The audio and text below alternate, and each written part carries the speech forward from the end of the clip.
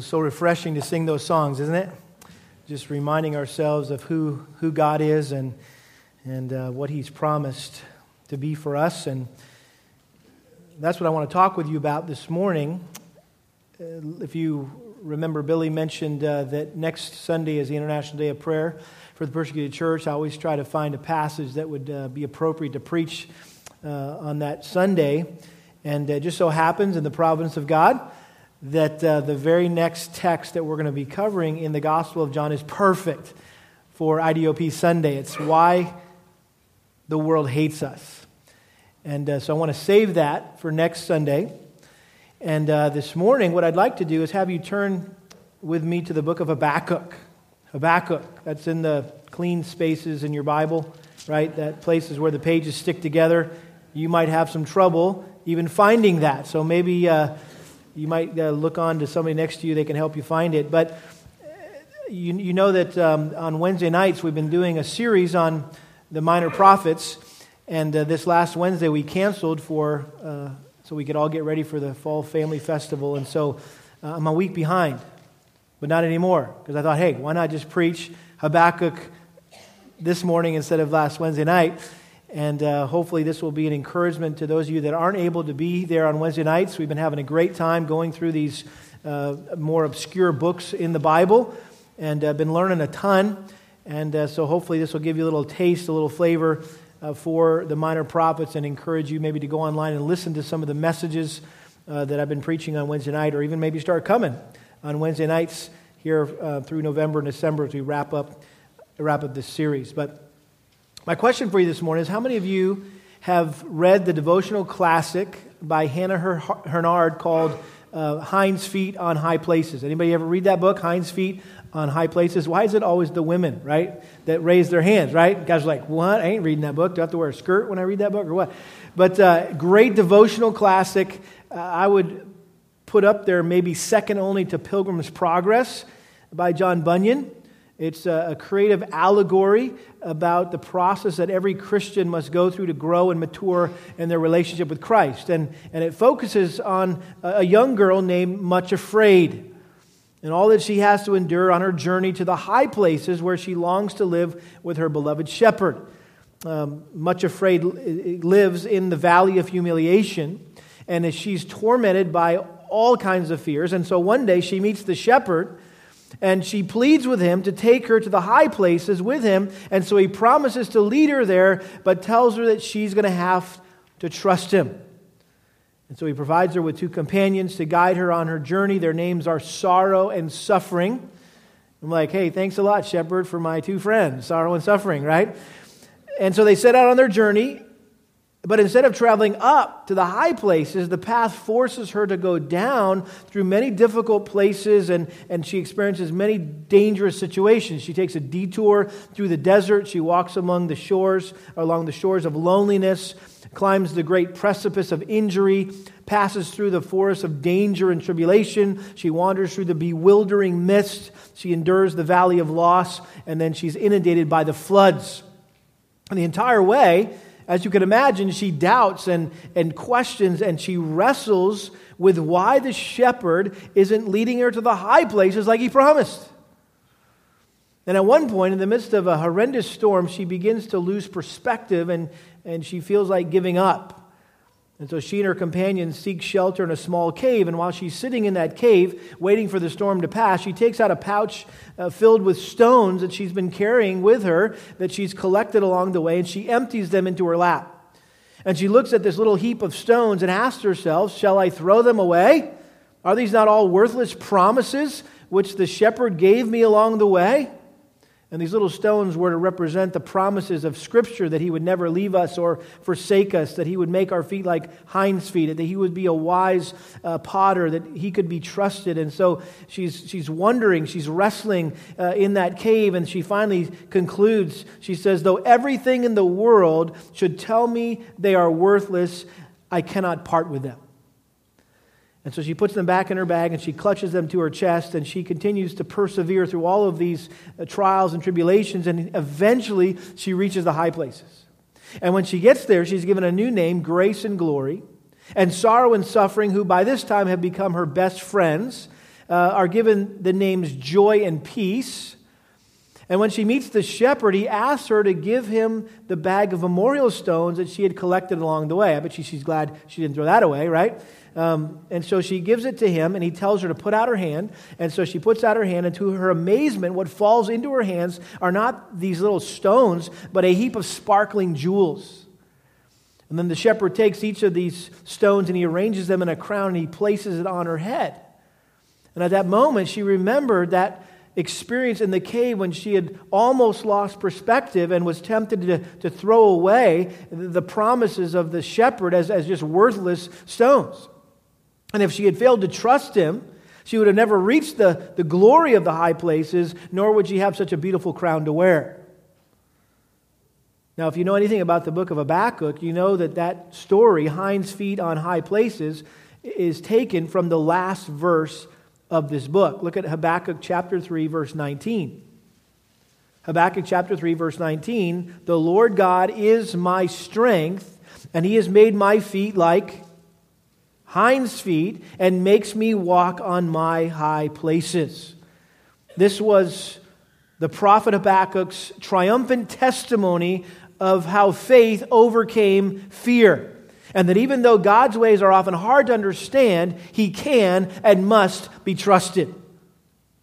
God had given Habakkuk the terrifying prophecy that Judah was going to be invaded and destroyed by their enemies, the Babylonians. Look at verse 16 of chapter 3. "I heard, and my inward parts trembled. At the sound my lips quivered. Decay enters my bones, and in my place I tremble, because I must wait quietly for the day of distress, for the people to arise who will invade us." In other words, Habakkuk was much afraid. This was a very frightening situation. Not only frightening, but it was a very confusing situation. And what's unique about the book of Habakkuk is that it doesn't focus on his proclamation to Judah regarding God's coming judgment on them because of their sinful rebellion, but it focuses rather on his conversation with God regarding why He would use a nation more sinful than them to judge them. He couldn't figure that out. And Habakkuk was extremely open and honest about the questions and the struggles that he was having with the mysterious ways of God.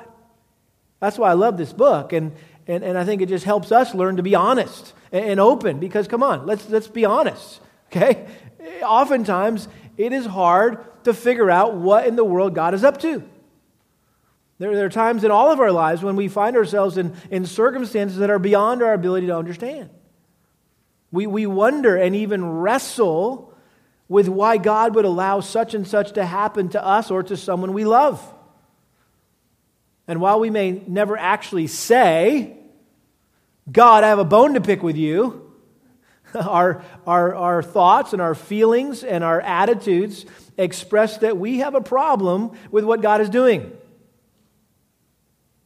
But like Habakkuk, hopefully those times that we're baffled by God and confused by His dealings with us or His dealings in the world, these serve as pathways for us to grow and mature in our faith and confidence in God. We go higher, right? And we grow closer to God. Hinds' feet on high places. I think the main message of the book of Habakkuk is simply trust God. Trust God. Look at chapter 2, verse 4.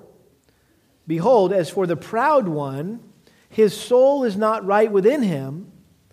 And this next phrase should sound very familiar to you. "But the righteous will live by his faith." The righteous will live by his faith. You say, well, why does that sound familiar? Well, because that verse is quoted, or that phrase, I should say, is quoted 3 times in the New Testament, and is not only the core of Christianity, but is also the catalyst of the Protestant Reformation that radically but rightly divided the Church of Jesus Christ to this day. I just kind of had to throw that in because today is Reformation Sunday, right? And we're not really emphasizing that today, but it's interesting in the providence of God that we are here looking at a verse, right, that was responsible for the Protestant Reformation. And I think this is just an example that minor, when it comes to minor prophets, doesn't mean not as important, but simply shorter, smaller, right, than the other prophetic books. The minor prophets, I think, have kind of been gotten the short end of the stick. They're kind of maybe the redheaded stepchild of the Bible, right? They just kind of have been neglected, probably misunderstood. Historically, they've not been a popular subject of biblical exposition. I mean, who wants to hear these doom and gloom messages from ancient men to ancient nations regarding ancient events that have no relevance to us who are living in the 21st century? I mean, who in the world is Habakkuk, and why should I care? Seriously, I mean, you should be asking yourself that question. Habakkuk, who's that, and so what? What we need to realize is that even though the minor prophets were written close to 3,000 years ago, the powerful truths in this obscure section of the Bible are as relevant and as applicable and as potentially life-changing today as they were back then. Now, just to give you a quick overview for those of you that haven't been here on Wednesday nights, the minor prophets are the written records of 12 prophets that God handpicked to both confront and to console the northern kingdom of Israel and the southern kingdom of Judah. Remember that there was a civil war in Israel, and 10 tribes went north and 2 tribes stayed south, Israel and Judah. And so these prophets confronted and consoled both the northern and southern kingdom, along with the surrounding Gentile nations. Assyria is mentioned often. Edom is mentioned a number of times. And they ministered, the minor prophets ministered during the empires of Assyria, Babylon, and Medo-Persia, which spanned 4 centuries between 800 to 400 BC. And God used these chosen prophets to both foretell and to forthtell. Okay, that was the role of a prophet, not only to predict the future, but also to proclaim the truth. And their main job was to confront sin and warn people if they didn't repent and return to the Lord, that God would judge them. And they would predict what would happen to that nation or that city if they didn't heed God's warning. Now, I think it's important that we understand this, that when you think about a prophet, right? Typically, you get this picture of an angry prophet, right? The guy standing on the soapbox in the middle of the quad at your university, screaming and yelling, or out of the street corner with a big sign that says repent, and the guy's obnoxious, and all he's doing is making things worse. Why? Because he's just confronting, talking about wrath, talking about judgment, talking about sin. But we need to understand the minor prophets didn't just go around confronting people, but they also consoled people, they comforted people by reminding them of God's promises to forgive them and to restore them and to bless them in the future, which ultimately occurred through the coming of the Messiah, Jesus Christ. And over half of the minor prophets contained direct prophecies that were fulfilled by Jesus Christ at His first coming and will be fulfilled at His second coming. And again, why these 12 prophetic books are referred to as minor are not because their message is less important than the 5 major prophets. We talk about major prophets being, what, Isaiah, Jeremiah, Lamentations, Ezekiel, Daniel. Did I get that in right order? Yeah. So those are the 5 major prophets. Well, it's simply because they're shorter in length. In fact, before the time of Christ, to ensure that none of these books slipped through the cracks because they were so tiny, they were grouped together in the Hebrew Bible to make one long scroll that they simply called the 12. The 12. If you were to ask a devout Jew today, tell me about the 12, they wouldn't think about the 12 disciples, they would think about the 12 minor prophets. And that's why this graphic seems to fit well, 12, right? It's the 12 major points of the minor prophets. Now, let me tell you how not to think about the minor prophets. Okay? Don't think about it in terms of major league and minor league.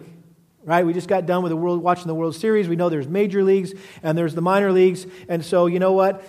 Daniel, Isaiah, Jeremiah, Ezekiel, man, they were the major league players.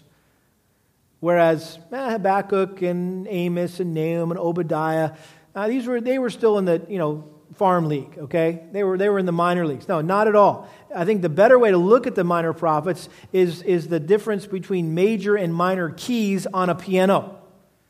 They're both important, right? They maybe play a different role, more of a background role, but man, if you didn't have those minor keys, right, you wouldn't be able to make the music you're able to make. And so they're equally important to both major and minor prophets. And we're going to see here that even though they are small, they pack a powerful practical punch. And so let's look at the book of Habakkuk this morning and just do really a kind of a quick overview of this book. Notice verse 1. It says, the oracle which Habakkuk the prophet saw. He mentions himself again in chapter 3, verse 1, a prayer of Habakkuk the prophet. And so like a number of the other minor prophets, this is all we have to go on. We don't know anything about Habakkuk other than his name, which, by the way, I think is very providential in that his name means one who embraces or clings. One who embraces or clings, and it really conveys the idea of a wrestler holding on to his opponent. So the name of Habakkuk is really rich in meaning, and I think what's so significant about that is that he lived out his name. In that he wrestled with God in the midst of a very difficult, confusing situation, and by the end of his prophecy, as we'll see, he clung to God by faith, and he embraced God's will regarding the future of Judah. There's also a phrase at the end. You may have noticed at the beginning, it says, for the choir director on my stringed instruments. That may be a suggestion that Habakkuk was a priest connected to the temple worship in Jerusalem. Maybe he was a priest that was called to be a prophet. Not sure of that, but it's interesting that little phrase is the only time it's mentioned in the minor prophets. We also know that Habakkuk wrote this sometime between 609 and 605 BC. Josiah, the king of Judah, died in 609, and even though God used him to make all these sweeping reforms, Judah quickly fell back into its sinful, rebellious ways during the godless reign of Jehoiakim, which happened after 609. And so what we see in this description of Judah would not fit Josiah's reign, but it would fit better in Jehoiakim's reign. Also, as prophesied by Nahum, which we looked at just a couple weeks ago, Nineveh, which was the capital city of Assyria, was conquered by the Babylonians in 612. And then Nebuchadnezzar, who was the king of Babylon, first invaded Judah in 605 BC. That's when he took Daniel, right, and Shadrach, Meshach, and Abednego as exiles, brought them back to Babylon. So that's where we get the date, somewhere between 609, 605 BC, in preparation for the invasion of the Babylonians. Now, let me just give you a simple summary of the book, just in case I lose you somewhere along the way. This is the spoiler warning, okay? So let me tell you how this thing really kind of goes. Habakkuk observed the violence and injustice of Judah, and he wondered why God was not dealing with the wickedness of the nation. He was praying for revival, he was praying for God to do a work, and he was not getting any answer, and so God told him that he was going to do something, but he was going to use the Babylonians as his rod of judgment upon Judah, which really perplexed Habakkuk, and he asked God how he could judge his own people with a nation that was even more wicked than they were. And so God patiently instructed Habakkuk along the way until at last he was able to exult and rejoice in God, even though his beloved nation would be destroyed, and even though he didn't completely understand the ways of God. I put a title on the notes in the back, Worshiping While Wrestling. Worshiping while wrestling. Anybody ever wrestled with God over some issue in their life? Liars. Okay? Thank you. We got two honest people over here, okay? Yeah, I think we're all tempted to do that. There are situations that just make absolutely no sense, and we're wrestling in our hearts. Lord, what in the world are you doing? But the theme or the message of the book of Habakkuk is, guess what? Even while we wrestle with God, trying to figure out His mysterious ways, we can worship Him. We can worship Him. We could be comforted in the midst of our confusion. And so the book really breaks down nicely into two sections. You've got chapters 1 and 2, where you see Habakkuk's problem with God. Habakkuk's problem with God, chapters 1 and 2. And then chapter 3 is Habakkuk's prayer to God, his prayer to God. So in chapters 1 and 2, we see the dialogue back and forth, Habakkuk's two questions to God and God's two answers in response. And then in chapter 3, there's a prayer of worship to God. Now, for the sake of our time this morning, I'm just going to divide this up according to the chapters, and I'm going to call chapter 1 wrestling, chapter 2 watching and waiting, and chapter 3 worshiping. Okay? And that's kind of the process that God took Habakkuk through, and hopefully He'll take you through in your heart this morning as we look at what we can learn here. Chapter 1, wrestling. Look at verse 2. How long, O Lord, will I call for help, and you will not hear? God, how long am I going to keep praying about this thing and you don't answer? It seemed like the heavens were brass, as they say, and he couldn't figure out why God was not answering his prayers. I cry to you, violence, yet you do not save. Why do you make me see iniquity and cause me to look on wickedness? Yes, destruction and violence are before me. Strife exists and contention arises. Therefore the law is ignored and justice is never upheld. For the wicked surround the righteous. Therefore justice comes out perverted. So here's Habakkuk voicing his first complaint to God. This is his first bone that he had to pick with God, if you will. That after the death of Josiah, justice essentially disappeared in Judah, and violence and lawlessness became pervasive throughout the land. And Habakkuk was deeply concerned that God's holiness was being violated, and he wondered why God has not intervened and judged this flagrant sin of his people. I mean, how could he allow such wickedness to go unchecked and unpunished?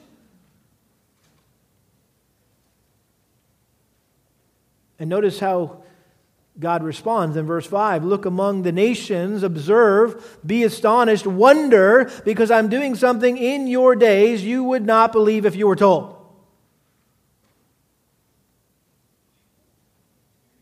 I think the first thing I would say is this: be careful what you pray for, because God may answer in ways that you don't expect, right? But God responded here by telling Habakkuk, hey, listen, I'm fully aware of the sinful situation in Judah, and I am going to deal with my people in my time and in my way. But just so you know, what I'm planning, you would not believe even if I tell you. You're going to have a hard time believing this, how I plan to punish my people.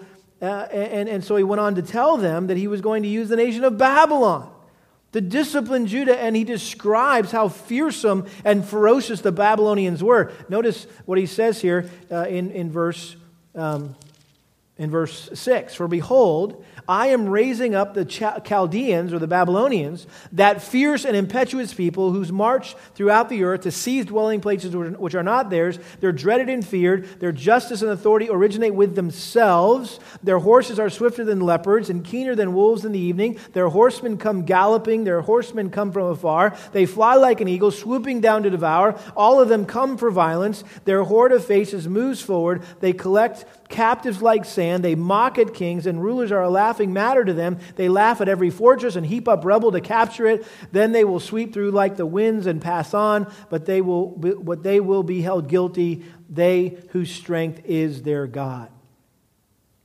And so Habakkuk doesn't even have to tell God how wicked the Babylonians are. He's fully aware of how evil they are. And here he's just talking about how ferocious, how fearsome they are, how really they had no acknowledgement of God whatsoever. They were their own gods. And they were just running over the earth at the time, just taking everything captive and destroying everything in their path. And they were merciless. And he says, guess what? Judah is going to be their next target. They're going to lay siege to it, and they're going to invade, and they're going to bring the people into exile, and then they're going to ultimately destroy the entire city of Jerusalem, tear down the temple, the walls, everything. Well, God's response to Habakkuk's first question created an even greater question in Habakkuk's mind. And notice how he voices his second complaint. If he had a bone to pick with God at first, right? Now he really has a bone to pick with him. Verse 12, are you not from everlasting, O Lord, my God, my Holy One? God, wait a minute. Aren't you the everlasting God, the holy God? You're my God. I know you.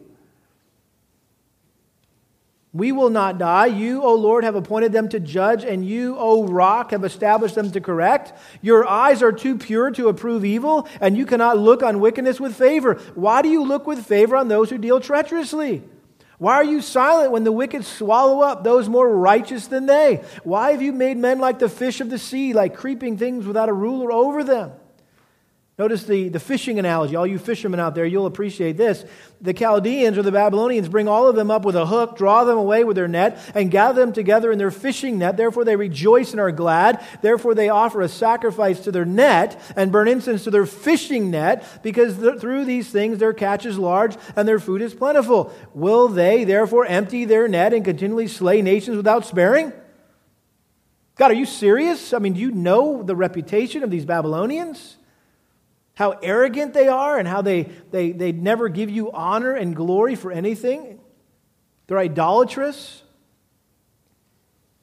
And so the fact that God was sending the Babylonians to punish Judah baffled Habakkuk even more, again, because it seemed so inconsistent with his character and his promises.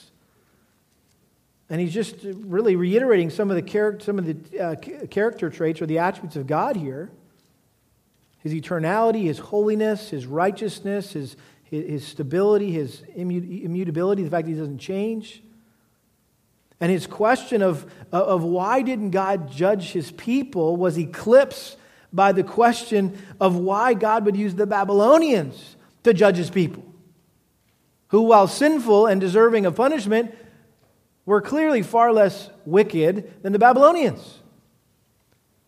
I mean, just to kind of put this in perspective maybe, imagine if a group of people, a group of Christians who are concerned for the spiritual state of the United States, and they're praying for revival, right? They know that God is going to have to judge the nation at some point, but they're praying for revival and praying that God would deal with the sin of the nation.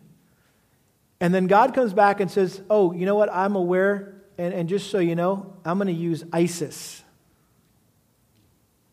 Islamic terrorists, to judge the United States of America.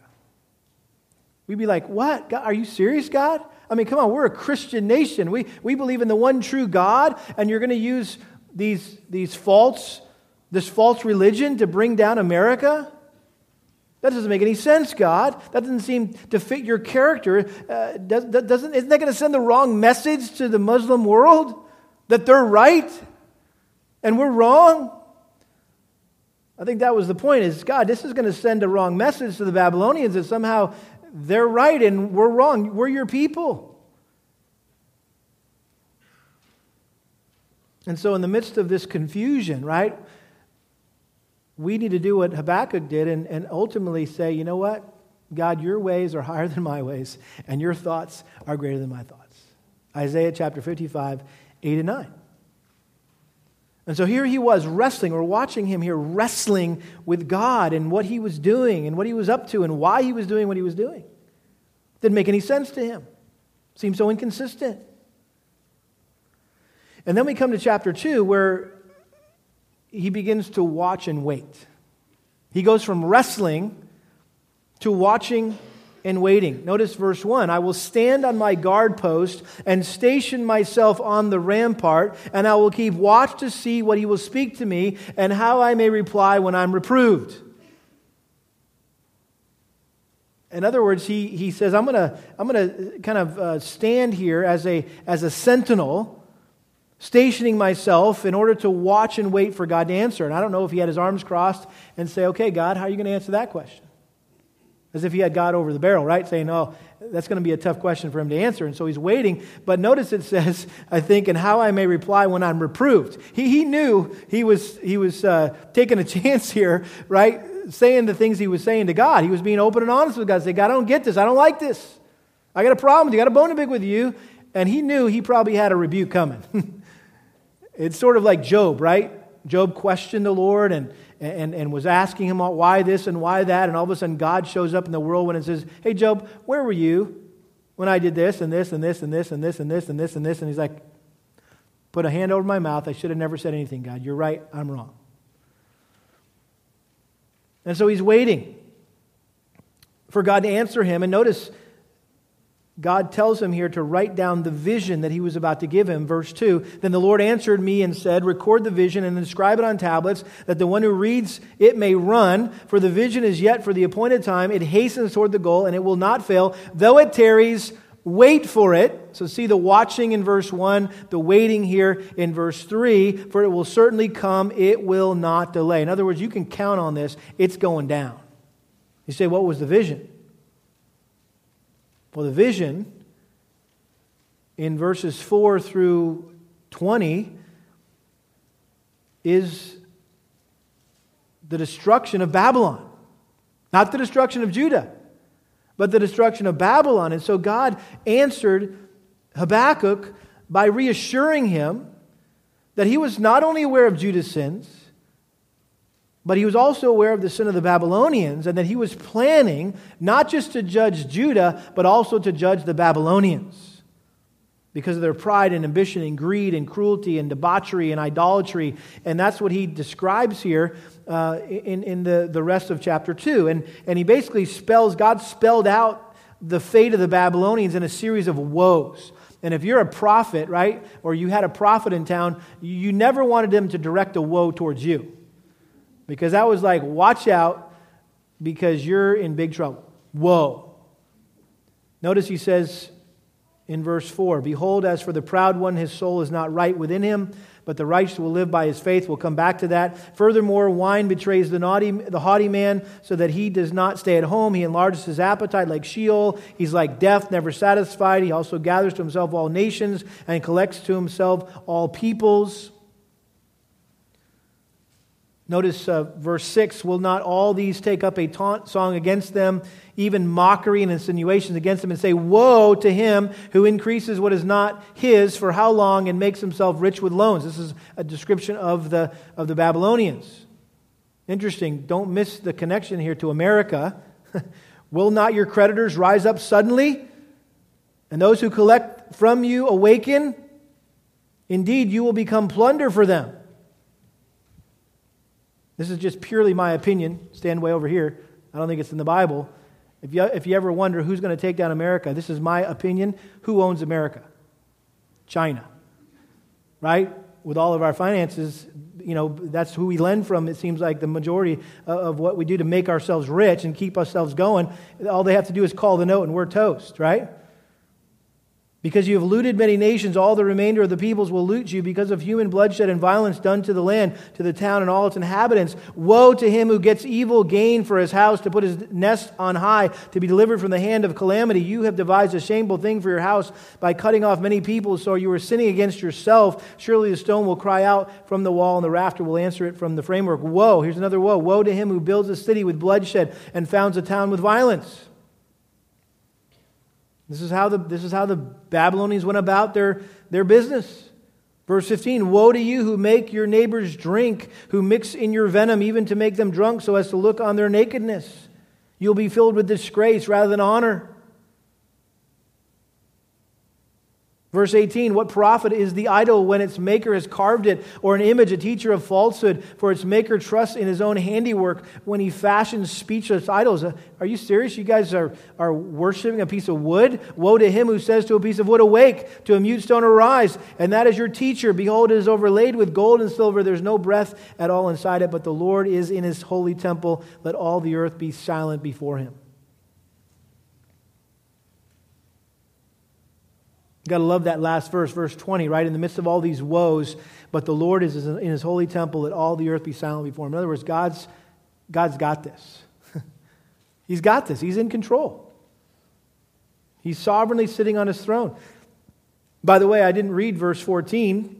Go back to verse 14. For the earth will be filled with the knowledge of the glory of the Lord as the waters cover the sea. I love that. In the midst of this doom and gloom and difficult prophecy, the Spirit of God through Habakkuk inserts this ray of hope. And you can't help but read verse 14 without thinking of the second coming of Jesus Christ, when the earth will be filled with the knowledge of the glory of the Lord as the waters cover the sea. I think this is a reference to the book of Revelation and the millennial reign of Christ. Again, these Old Testament prophecies that were fulfilled in the coming of Christ, His first coming, His second coming, were here to give hope in the midst of the pain and the sorrow and the confusion. And ultimately, we know that the Babylonians were completely obliterated by the Medes and the Persians in 539 BC, which is just a little less than 50 years after this prophecy. And I think what God was saying here to Habakkuk in chapter 2 was, what goes around comes around. In other words, I'm going to do to the Babylonians, I'm going to use the Medes and Persians to do to the Babylonians what the Babylonians are going to do to you. And what they've been doing to everybody else. They're going to reap what they sow, right? And so he goes from wrestling to watching and waiting. And then I love chapter 3 because it's all about worshiping. It's all about worshiping. And I think chapter 3 is one of the greatest prayers in the Old Testament. It's a beautiful, powerful declaration of faith in who God is and what God does. Notice the first verse, a prayer of Habakkuk the prophet according to Shigionoth.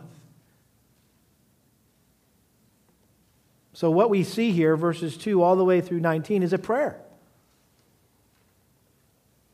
And notice how he begins. He says this, Lord, I have heard the report about you, and I fear. O Lord, revive your work in the midst of the years. In the midst of the years, make it known. In wrath, remember mercy.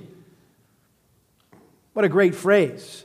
In wrath, remember mercy. If you're praying for the United States right now, that would be the prayer to pray, right? In wrath, remember mercy. God, be merciful to us. In the midst of you pouring out your wrath on our country, giving us over, right, to our sinfulness, be merciful. This is what you should pray for your kid, right, that's not walking with the Lord and who's maybe gone off and you're praying, Lord, do whatever it takes to get their attention and bring them back. But Lord, in your judgment, right, be merciful. Be merciful. In wrath, remember mercy. I like how one commentator said this. He said, at first, Habakkuk had been afraid that God was doing too little. Hey, God, why aren't you doing anything with the nation of Judah? But he became concerned that perhaps God was doing too much. Hey, whoa, time out. Babylon, judging, I don't know if I like that.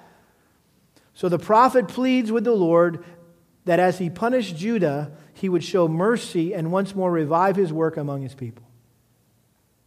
Great example for us.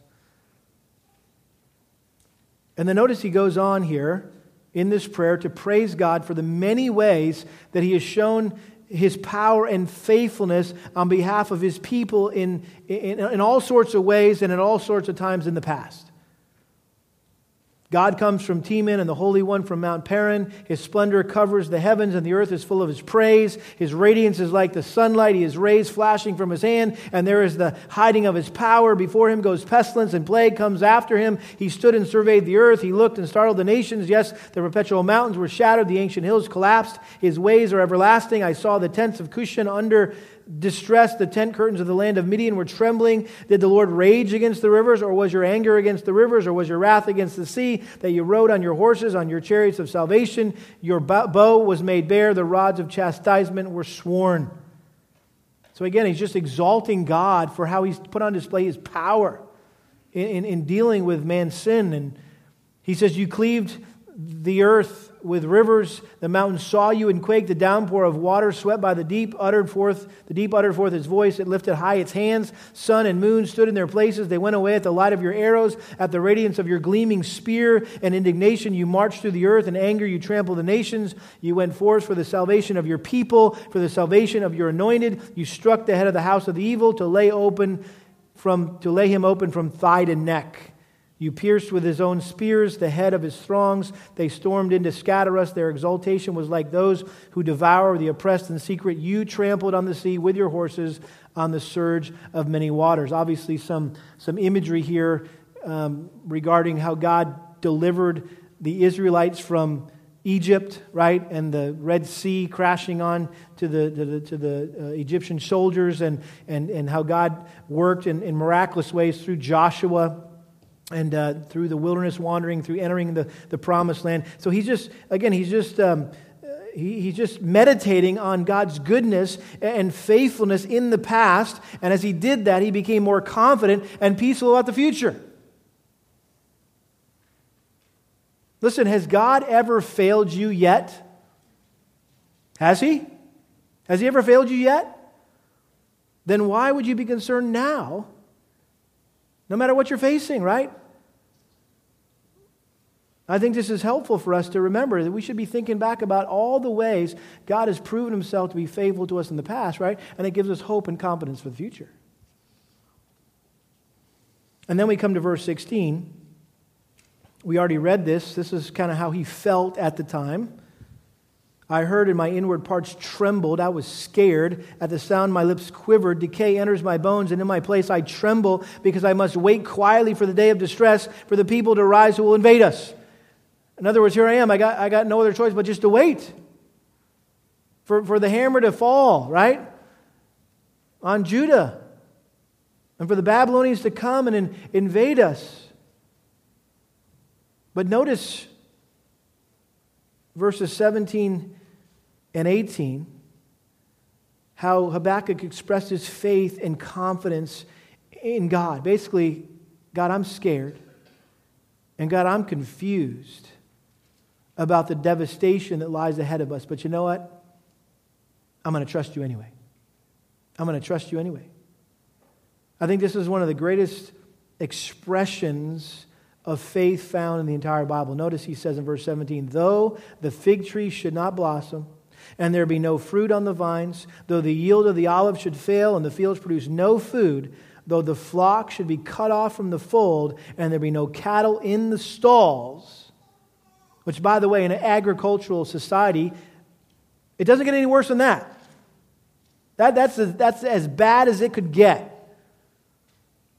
Verse 18, yet I will exult in the Lord, I will rejoice in the God of my salvation.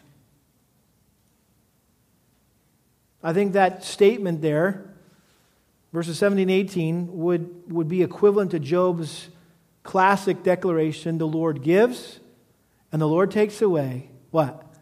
Blessed be the name of the Lord. In other words, God is worthy to be worshiped all the time, no matter what's going on in your life. Last week, Hannah was having a hard time. Our daughter Hannah was having a hard time with the announcement about Blake leaving, and she came to my office in between services and said, Dad, man, it's just really hard to sing this morning. She was up here leading worship, and she said, man, it's really hard to sing this morning, Dad. And I said, I know, sweetie, that's got to be rough. And I said, but let me read you something that I wrote in my Bible years ago, and it was here in Habakkuk chapter 3. Years ago, I'd written this note under verse 18. No matter what is happening in your life, God is always worthy to be worshiped. I said, so sweetie, get out there and worship, right, the Lord, because He's worthy to be worshiped. Hopefully you can see the application here. Some of you may be still trying to get past the fig tree and the olive branches and the flocks and the cattle and the stalls. You're like, hey, I'm not a rancher. I don't have any of that stuff, right? I don't have any trees in my backyard. How does this relate to me? Well, let's just do this. How about this? Why don't you just fill in the disturbing things in your life right now into verse 17? What is disturbing you right now? What are you wrestling with God about? What are you perplexed by? What are you struggling with? Though the fig tree should not blossom, though the yield of the olive should fail. How about this? Though I've lost my job. Though my kid is not walking with the Lord right now. Though my chronic pain is getting worse, not better, and there seems to be no explanation. Though I've just been diagnosed with cancer. Though we're losing our beloved music and media pastor. Right? Put it, whatever it is, put it in there. Yet I will exult in the Lord. I will rejoice in the God of my salvation. J. Sidlow Baxter wrote a great book called Explore the Book. And this is what he said. Literally, what Habakkuk was saying is, I will jump for joy in the Lord. I will spin around for delight in God. And then he said this, here is the hilarity of faith, joy at its best with circumstances at their worst. Joy at its best when circumstances are at their worst. What a victory may it be ours. But then notice verse 19. Because some of you might be sitting here going, hey, Ken, that sounds really nice, but dude, are you crazy? Are you kidding me? How can I do that? How can I exult and worship and rejoice in God in the midst of what I'm going through? Are you serious? That's impossible. You're right. It is impossible if it's up to you and your strength. But notice what he says here. The Lord God is my strength. The Lord God is my strength. And He has made my feet like hinds' feet, and He makes me walk on my high places. In other words, Habakkuk's strength was not his strength, it was the Lord, right? His faith was not even his, it was more trusting in the faithfulness of God. I love that definition that Hudson Taylor, the great missionary to China, he said, faith is simply trusting in the faithfulness of God. That's faith, trusting in the faithfulness of God. And notice it says, I made my feet like hinds' feet, and I'm walking on my high places. I'm going to beat this thing. I can do this. No, it wasn't anything about him. It was like God has made my feet like hinds' feet, and God, the Lord God, makes me walk on my high places. Our lives as Christians are not based so much on our faithfulness, but on God's faithfulness. We talk about the perseverance of the saints, right? Ultimately, that's the preservation of the saints. That God is the one who's preserving us. And so hopefully you see the hope even in verse 19 that while this all seems impossible, humanly impossible, it is humanly impossible. But with the help of the Lord, the strength of the Lord, we can respond to life's trials and tribulations like Habakkuk did, with worship and praise.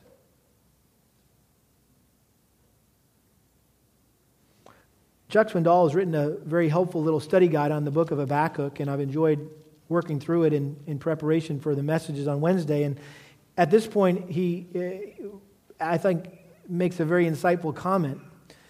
He said, quote, if you were to ask the average churchgoer which biblical writers were most important to Christianity, he says it's doubtful that Habakkuk's name would ever come up. Oh yeah, Habakkuk. Like, who's Habakkuk? He says, yet this obscure prophet's words were used to form the foundation of our faith. I don't want to overstate this, but Christianity is based on the book of Habakkuk. Specifically, Habakkuk chapter 2, verse 4. But the righteous will live by his faith. Which, as I already mentioned, right, was repeated 3 times in the New Testament. Twice by the Apostle Paul, who quoted Habakkuk 2:4 and Galatians 3:11, Romans 1:17, to prove as evidence of the cardinal doctrine that a person is justified by faith alone apart from works. Rather than making ourselves right with God by relying on our own strength and our own abilities, we must simply and solely trust in what God has done for us through His Son, Jesus Christ. Interesting, this phrase, back in Habakkuk 2:4, is in the midst of the prophecy of judgment and wrath. Behold, as for the proud one, his soul is not right with him, but the righteous will live by his faith. In other words, there are some who will escape. There's a remnant who will escape the wrath of God, the punishment of God. And so in order to escape God's wrath against our sin, we must repent of our prideful efforts to save ourselves and place our faith alone in the fact that Jesus has already earned our salvation for us. I already read for you Galatians 3:11 before communion. Romans chapter 1, verse 17. This is probably where you know this reference the most from. Romans 1:17, as Paul is introducing the gospel and beginning to launch into this explanation of the gospel.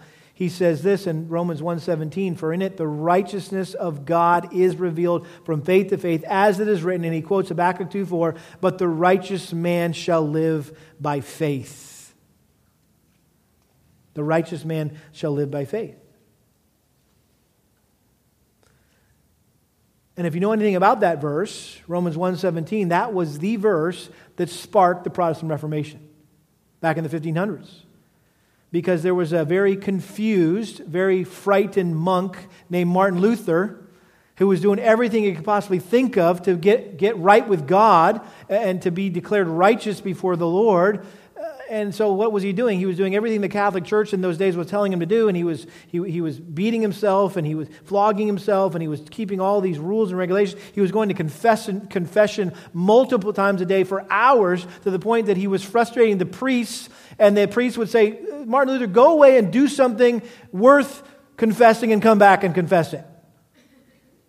I mean, you knew he was irritating the priest at that point, but he was doing all sorts of things, climbing up the stairs, looking at all the relics, bowing down, kissing all these things, thinking that this was what was going to help him to be saved. And even though he was so confused, and they still asked him to teach a theology class.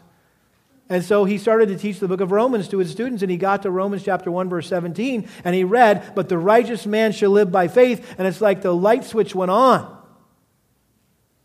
And he says that verse was the gateway to heaven for him. Because he realized that he had been trying all these years to earn favor with God by his own good works. And he realized it's not by works, it's by faith alone. And the rest is history. Habakkuk 2:4 in many ways is not just the key to understanding the Christian faith, it's the key to understanding the history of the Christian church. So much for a minor prophet, right? And I think furthermore, it is also the key to understanding the Christian life. Because faith is not just a one-time act that saves us, but it's a way of life for the Christian. We are told to walk by faith and not by sight. And the third place where Habakkuk 2:4 is quoted in the New Testament is in Hebrews chapter 10, verse 38. Hebrews chapter 10, verse 38 says, "My righteous one shall live by faith, and if he shrinks back, my soul has no pleasure in him. But we are not of those who shrink back to destruction, but of those who have faith in the preserving of the soul." The writer, he was addressing Jewish believers who had come to faith in Christ and were being tempted because of persecution to go back to their old ways of Judaism. And he's saying, hey, don't do that. Don't shrink back. Have faith. And then he defines faith in chapter 11, verse 1. Now faith is the assurance of things hoped for, the conviction of things not seen. And then he goes on to describe all these people in the Old Testament who lived by faith. Right? You've got Abel and Enoch and Noah and Abraham and Sarah and Isaac and Jacob and Joseph and Moses, and the list goes on in this hall of faith, Hebrews chapter 11. The point is this, that true believers persevere and remain faithful amidst the trials and the tribulations of life.